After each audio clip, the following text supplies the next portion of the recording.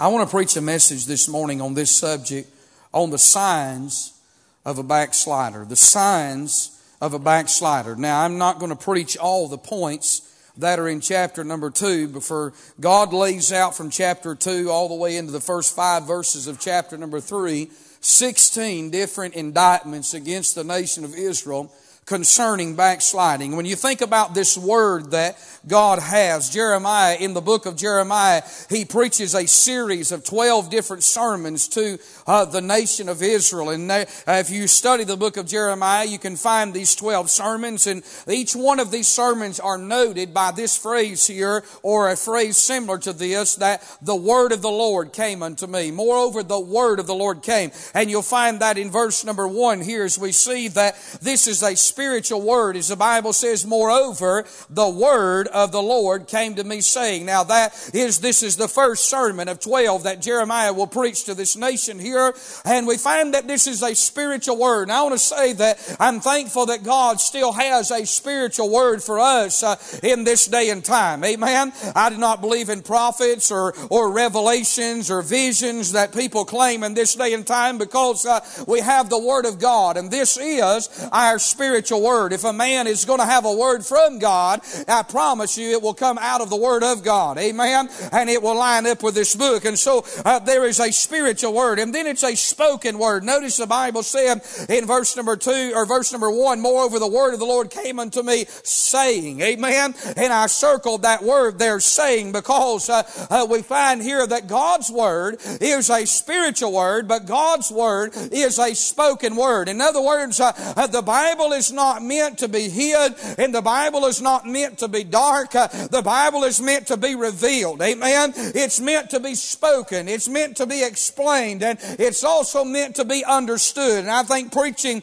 should always be in a form and fashion that everybody in the building can understand that. Can I get a witness right there? And so we see this is a spoken word, but then I see it as a specific word. Notice what he says in verse number 2. He says, go and cry in the ears of Jerusalem, saying, thus saith the Lord, I remember thee and the kindness of thy youth. Amen. Now what is God saying in verse number 2 and verse number 3? God is being very specific in what He wants to say to the nation of Israel. And what God is saying to this nation here is that He is talking about a time when Israel, as a new bride and in her younger days, when that she was anxious and she had a desire to please the Lord. Amen.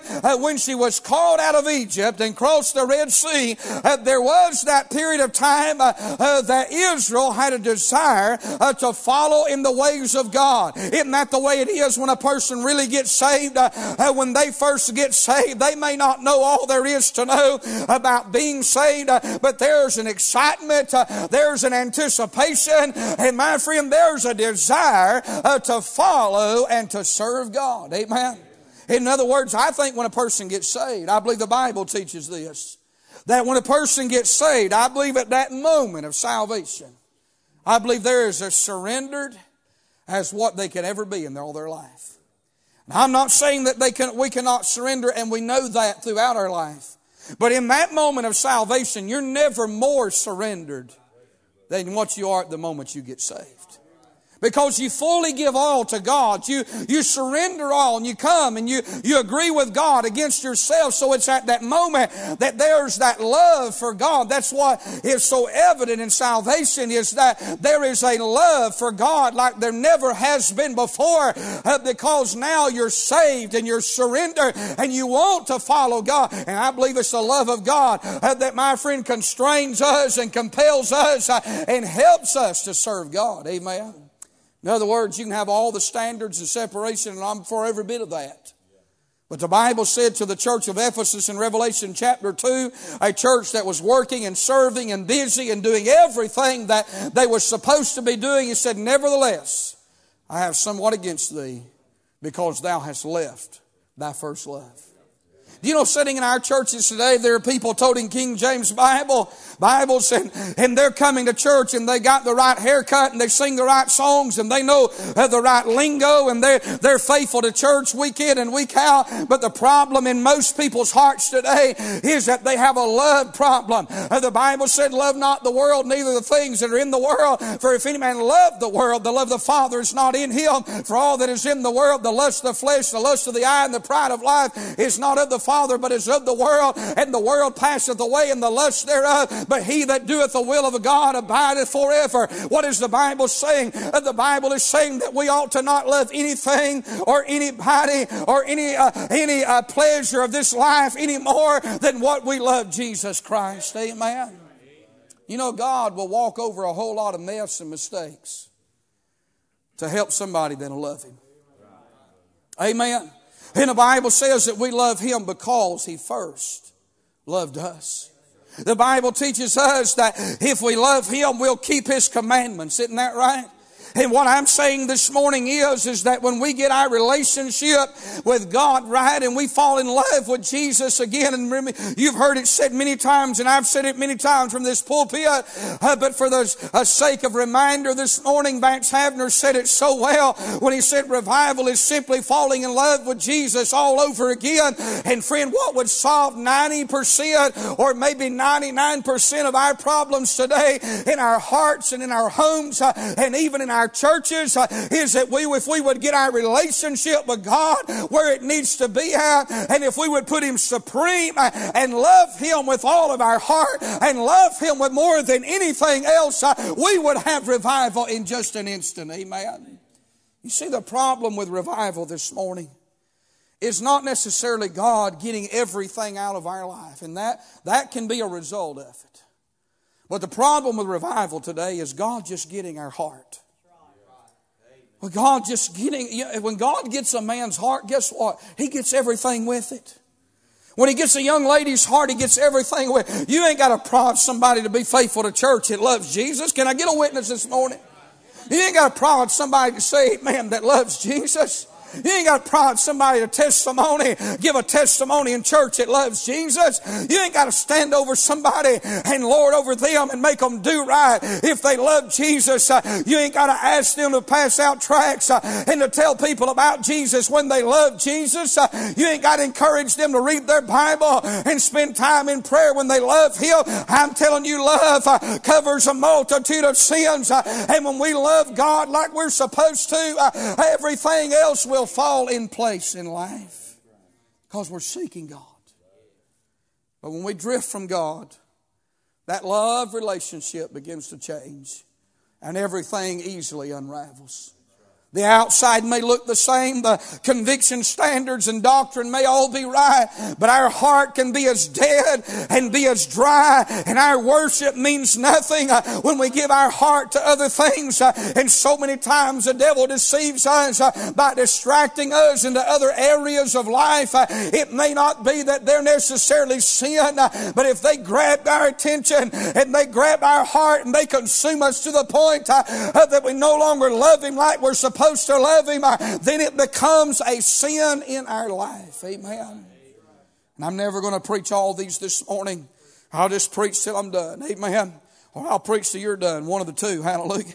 What I notice in this text this morning is that he lays out some indictments here concerning the signs of backsliding. You say, preacher, what is the signs of backsliding? Well, I see in verse number 5 that one of the signs of backsliding is when you start living a vain life. Amen. Notice what he said in the latter part of verse number 5, talking about their iniquity. He said they walked after vanity and are become vain. Is that not a lot of people today sitting in the house of God? When you think about the direction of their life, sure, they go to church and sure, they listen to old time preaching. But when they walk out them doors, what are they doing when they walk out them doors? How are we living our lives from Sunday to Sunday? What are we engaging in? What are the affairs of our life? What is it that we're seeking after? What is it that drives us in this life? Are you walking after vanity? Are you living your life for something that has absolutely no eternal value whatsoever? You see this morning, there's nothing wrong with having a nice car. There's nothing wrong with having a nice home. There's nothing wrong with God blessing us financially.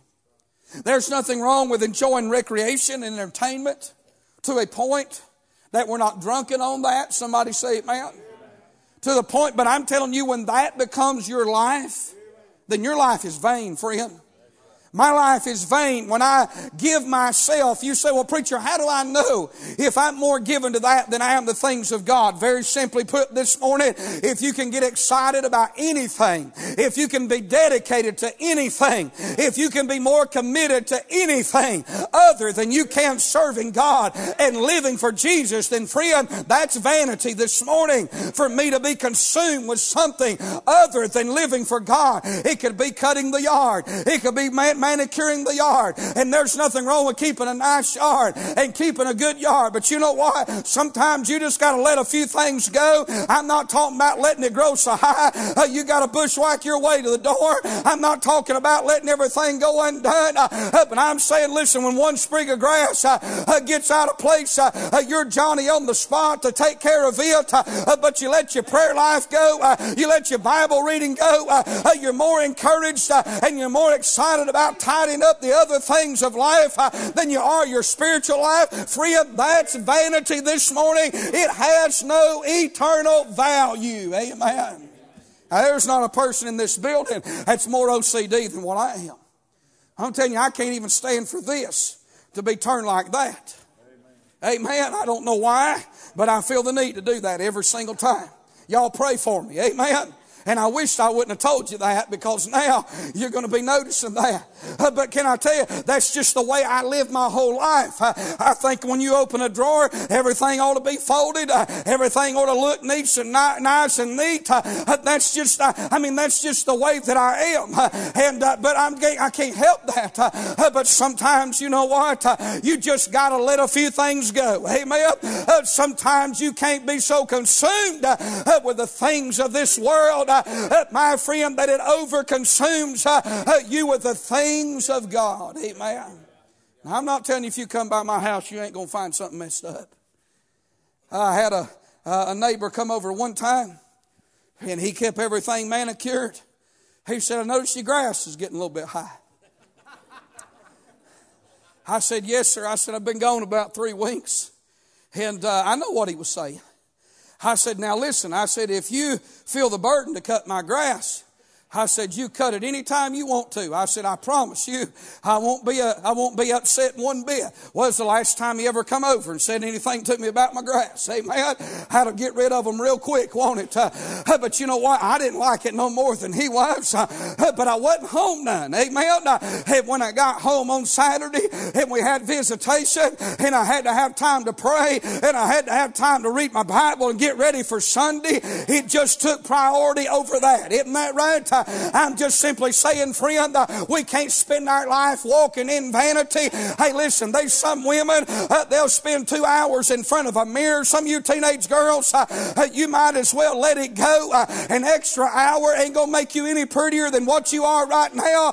You might as well go spend some time in prayer. If you spend more than 45 minutes in front of the mirror, and listen, you're under 25 or you're under 30 years of age, friend, that's vanity. Somebody say amen.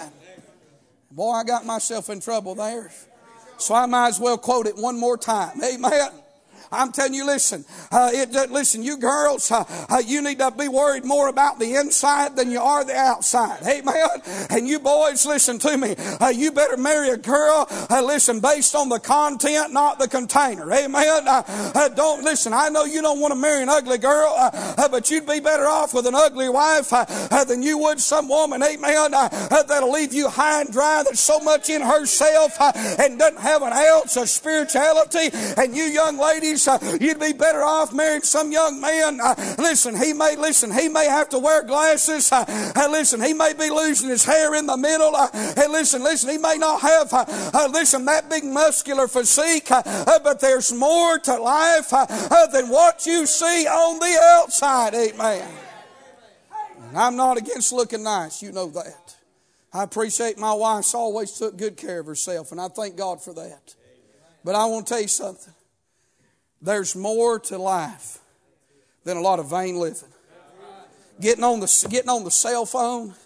I watch teenagers. The teenagers shouldn't even have a cell phone. Somebody say amen. And I watch some of these teenagers, and this is all they do. It's 1,000 wonders they don't have sunburn. They got that phone lighting their face up so much. Amen. And they walk around and they bump into things, and they don't know how to do anything in life but this right here. You know what I'm talking about? Hey friend, listen, when the strongest muscle in your body is in your thumb, there's something wrong. Isn't that right? I'm talking about, listen, they can text faster than you can blink your eyes, but they don't know how to start a lawnmower. They don't know how to run a weed eater. They don't know how to wash clothes. They don't know how to they don't know how to boil water. Amen. They think everything's supposed to be microwaved. They don't know how to cook. They don't know how to keep house. They don't know how to do anything. All they know how to do is run an electronic. Amen. I'm telling you, listen, friend, it wouldn't hurt some of you teenagers to learn how to write a letter and send it to somebody every now and then instead of sending a text. Somebody say amen. Some of us adults are just as bad. Isn't that right? I'm talking about living a vain life. Can't function. I had a man ask me one day, he said, man, you don't never answer your phone. Now, how many of y'all believe that? Raise your hand. Let me take a good look at it. Come on, be honest. You're in church. You ain't going to make me mad. One time, Chris Thomas, is all I ask you, raise your hand. He said, man, this preacher said, you don't never answer your phone. I said, I do too. I said, you spend a day with me and you'll see me on my phone. And we went to a meeting together. And by the end of that day, he said, I don't see how you do that. I said, do what? He said, man, you're constantly texting or calling somebody. I said, yes, but I can't call and text everybody because I wouldn't get nothing done. I mean, you got to pray at some point, don't you? I just refuse. Say, preacher, I need to get hold of you. Leave me a message. I'll call you back. May not be in 5 minutes, but I will call you back. Amen. Call my wife. That's what 90% of people do anyway. They call her and say, hey, can you get in touch with preacher? And I mean, sometimes she can, sometimes she can't. You said, what are you talking about? I'm talking about life is so vain. Isn't it amazing how things will just arrest us if we'll let them? Brother, I just refuse to live my life the way this world demands it to be lived. Amen. There's just some things in life. I don't care if it is the fad. I don't care if the whole world is doing it. You can chalk me up old-fashioned. You can chalk me out of kilter. You can chalk me not with a fad. That's okay. Listen, I'm just not lining up with everything the world says we have to line up with. I'm telling you, there are some things in life more important than what the world says. Amen. I'm talking about one of the signs of being backslid is vanity, friend. I'll never preach all these. Just let me give you another one. Amen.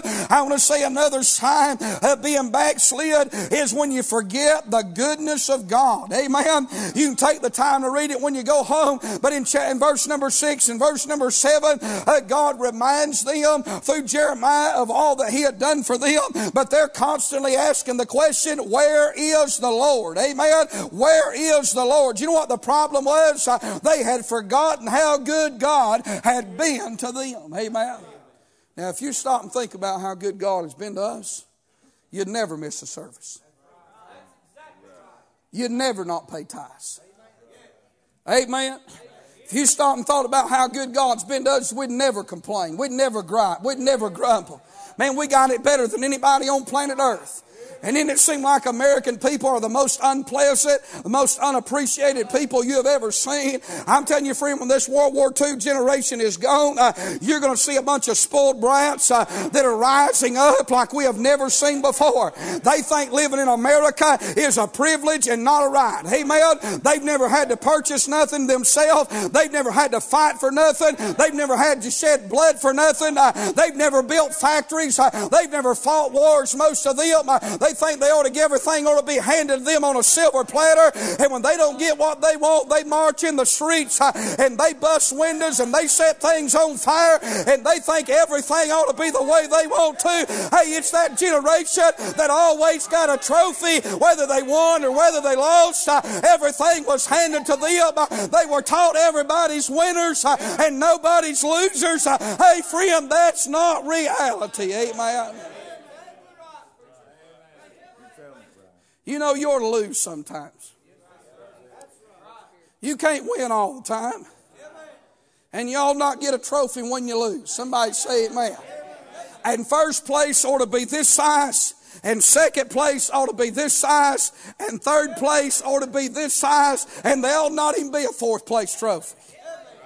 What are you getting a trophy for when you come in fourth anyway? Amen. Isn't that right? Come on now, say amen. I'm telling you, we're raising a bunch of brats in this generation. And the reason I'm preaching on it is because it's in our churches today. Amen. I'm telling you, if everything don't go the way they think it ought to go in church, you know what they do? They stick their lip out and they roll their tongue out and they go home blowed up like a big toad frog. Amen. Because something didn't go the way they thought it ought to go. Hey friend, listen, you know what you need to do? You need to go home and you need to get over yourself and you need to come back to church with a little small syndrome and realize how good God has been to every one of us by just letting us be in the house of God. Amen. Isn't that the truth? Man, I ought to be in hell. And preachers ain't no better. I'm telling you, I go to preachers' meetings, I just about quit. I don't even hardly go to them no more. I get depressed. I do. I go to preachers' meeting and I hear more gossip, complaining, backbiting and fussing and arguing than I ever heard in a Baptist church. Am I telling the truth, Brother Jack? And they sit around and eat lunch. And they eat lunch that God's people's fed them and fixed for them. And they complain about their churches and how, I'm telling you, listen, everything ain't going to go perfect. I just quit going to them. If I go, I'm not going to eat lunch most of the time. I can tell you that much. You say, why? We've forgotten how good God's been to us. Generation wants to spit on the American flag and not stand for the national anthem. I ain't got no use for that mess. Amen. Too many men gave their lives and fought on the battlefield. I tell you what they ought to do. They ought to put every one of them on a boat if they won't stand for the national anthem. Hey, that's our flag. Amen. It means something. Hallelujah. And if you won't stand for the national anthem, amen, you ought to get on a boat and go to Russia somewhere and live behind the Iron Curtain. Amen. I guarantee you that outfit would stand up again making $14 million a year and won't even stand out of respect. I don't care what they say. Amen. And I don't care what color they are neither. I'm telling you, listen, there was a time when people would put you in jail for something like that. They'd string you up for something like that. Somebody say amen. I'm telling you, listen, they'd burn a cross in your front yard. I'm not a white supremacist. Don't nobody misunderstand me. But I'm telling you, that flag and that Bible and our arms meant something to this country. But we got a bunch of spoiled brats today. Listen, they've been fed everything from the lunch line. Hey, listen, I went to a public school one day and I looked at the lunch line. I said, right there is what's wrong with young people today. Amen. You don't know why young people weigh 350 pounds and can't hardly move their fingers? Because when I went to school, Brother Ronnie, I'm telling you, you didn't get options. Every lunch lady when I went to school hated young people. And you had to have a mole on your chin to be a lunch lady. I'm telling you the truth. They wore them white robes, you know, and white get-ups. They stood there, their arms was the size of Lou Ferrigno, you know. You remember that? Son, you went through the lunch line, you didn't even talk to them. You thought you was in the army. And they put stuff out there, some of it, I didn't even know what it was. It looked so disgusting. They come through there and they put it on your plate and they slopped it on there and you didn't talk to them. You got a carton of milk and you went and sat down and you did your best to eat it. Amen. Boy, that's America I wish we was back to. Now they go through and they got options. Amen. I'm telling you, listen, I remember every principal, they carried a paddle in their back pocket and it had holes drilled in the back of it and it had the names of all their victims on it. Amen. Don't you wish them days was back once again? Son, they walked tall down the hallway, and when you saw the principal coming, listen, you stood at attention, amen? Because if you moved the wrong way, they liable to turn you around, listen, military style, and say, put your hands on those cinder block walls and light your world up, amen? I'm telling you, friend, listen, you know what else I remember? I remember high schoolers, amen? Every boy drove a pickup, amen? Had a 12-gauge shotgun in the back window, and nobody ever thought about turning it on somebody. Hey, nobody was on Prozac. Teachers didn't worry. Listen, they wasn't stressed out. They was taught decency and respect and character, and they raised men and boys, and they raised young ladies and girls, and would to God we could get back to it again. We're in trouble today. I'm telling you, the problem is we have forgotten what God has done for us. You see, the problem's not with the public schools. The problem's not with the White House. Why do you think they hate Trump so much? Because he remembers that America that I just described to you. The news media and everybody else. I don't swallow it hook, line, and sinker, but I didn't fall off a turnip truck yesterday, I can tell you that much. You know why? Because this liberal and this younger generation, these millennials. Let me tell you something about millennials today. They ain't got no common sense. And they don't have no respect for gray-haired people. I was talking the other day about how millennials like to check everything out. I'm going to tell you what millennials need to do. They need to look at the World War II veterans. And they need to sit down, Brother Moore, and have a long conversation and learn to listen to people that are older than what you are. I'm going to tell you, if that man right there told me to do something, I'd do it. That's exactly how I feel about it.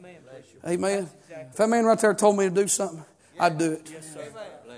If this man right here told me to do something, I'd do it. You say, why would you do that? You're the pastor. They're older than I am. Yes, sir. Amen. I'll tell you, the salvage of my whole life has been the wisdom of older people. They've helped us along life's way, haven't they? And these millennials think they know everything, and they won't listen to nobody. There's something to be said about gray hairs, isn't there? Boy, I'm right on target, Brother Terry, but I'm way off the sermon. I've only got 14 more points, so y'all... I'm just telling you this morning, we need to get back to God. We need to remember what God's done for us. You remember where God found you? You remember the cesspool of sin He pulled you out of? You remember how low down and sorry you was? You say, I was saved off a church pew. I don't care. You're still as low down and sorry as the rest of us. Stooped in religion. Drying up, dying in your sin. Couldn't help yourself. God could have looked the other way and saved you somebody else and let us all went to hell, and He has still been God. Because of mercy and grace, somehow, somewhere, some way, God in tender compassion and love wooed us to the foot of the cross, dealt with our heart, let us hear the gospel, amen, came to where we was, rescued us, saved us, thank God, and we ought to be grateful the rest of our life. You glad you saved, Ben? Been a different week for you? Hallelujah. Isn't that wonderful? That's what God will do for you. And it took just as much grace. It took just as much grace to save this little fella right here. Amen. Yes, sir. Hey, I don't know how tall he is. Let me look at you real good. It took as much grace to save this little, about 3.5, 4.5, probably 3.5 young man. Took as much grace to save him as it'd take to save a big old brawling man to walk down this aisle. Y'all believe that this morning? I'm going to tell you something. It ain't the size of their body. It's the soul that's on the inside. And I don't care who you are this morning.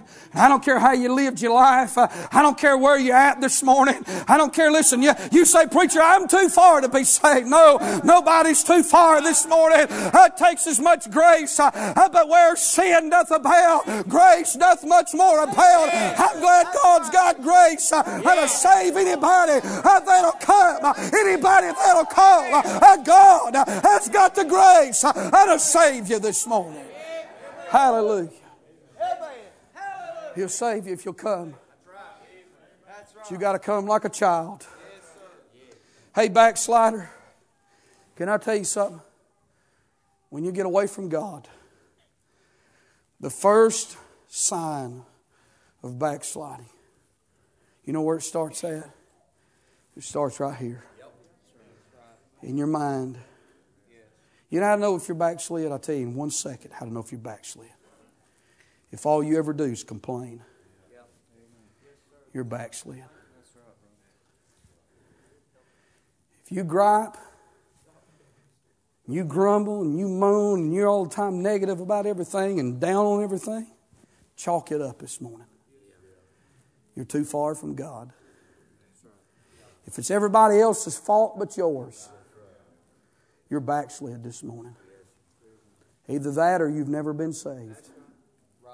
Amen. But a backslid person will have experienced true joy at one time in their life. I wonder tonight or this morning as we stand. Many, many other things in that text. You can read it later. I'll tell you one thing I don't want to do this morning, and I've done it. I'm not lying to you this morning. One thing I don't want to be. Oh, God, help us. I don't want to live my life backslid. Friend, you can live it in this pulpit. You can live it in those pews. You can teach Sunday school backslid. I'll tell you, when you backslide, it'll cost us. You'll lose everything good in your life. Devil don't mind you going to church. He don't mind you toting the Bible. He sure don't want you to move closer to God. You sit in a good church till you get to the place one day you no longer even appreciate the church. Watch people sit in church for years, never do business with God. Get away from God, get out of church.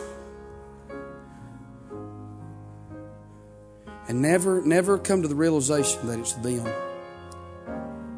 It's always everybody else. Don't let that be you this morning. There ought to be shame, there ought to be humility in our life. How about it this morning?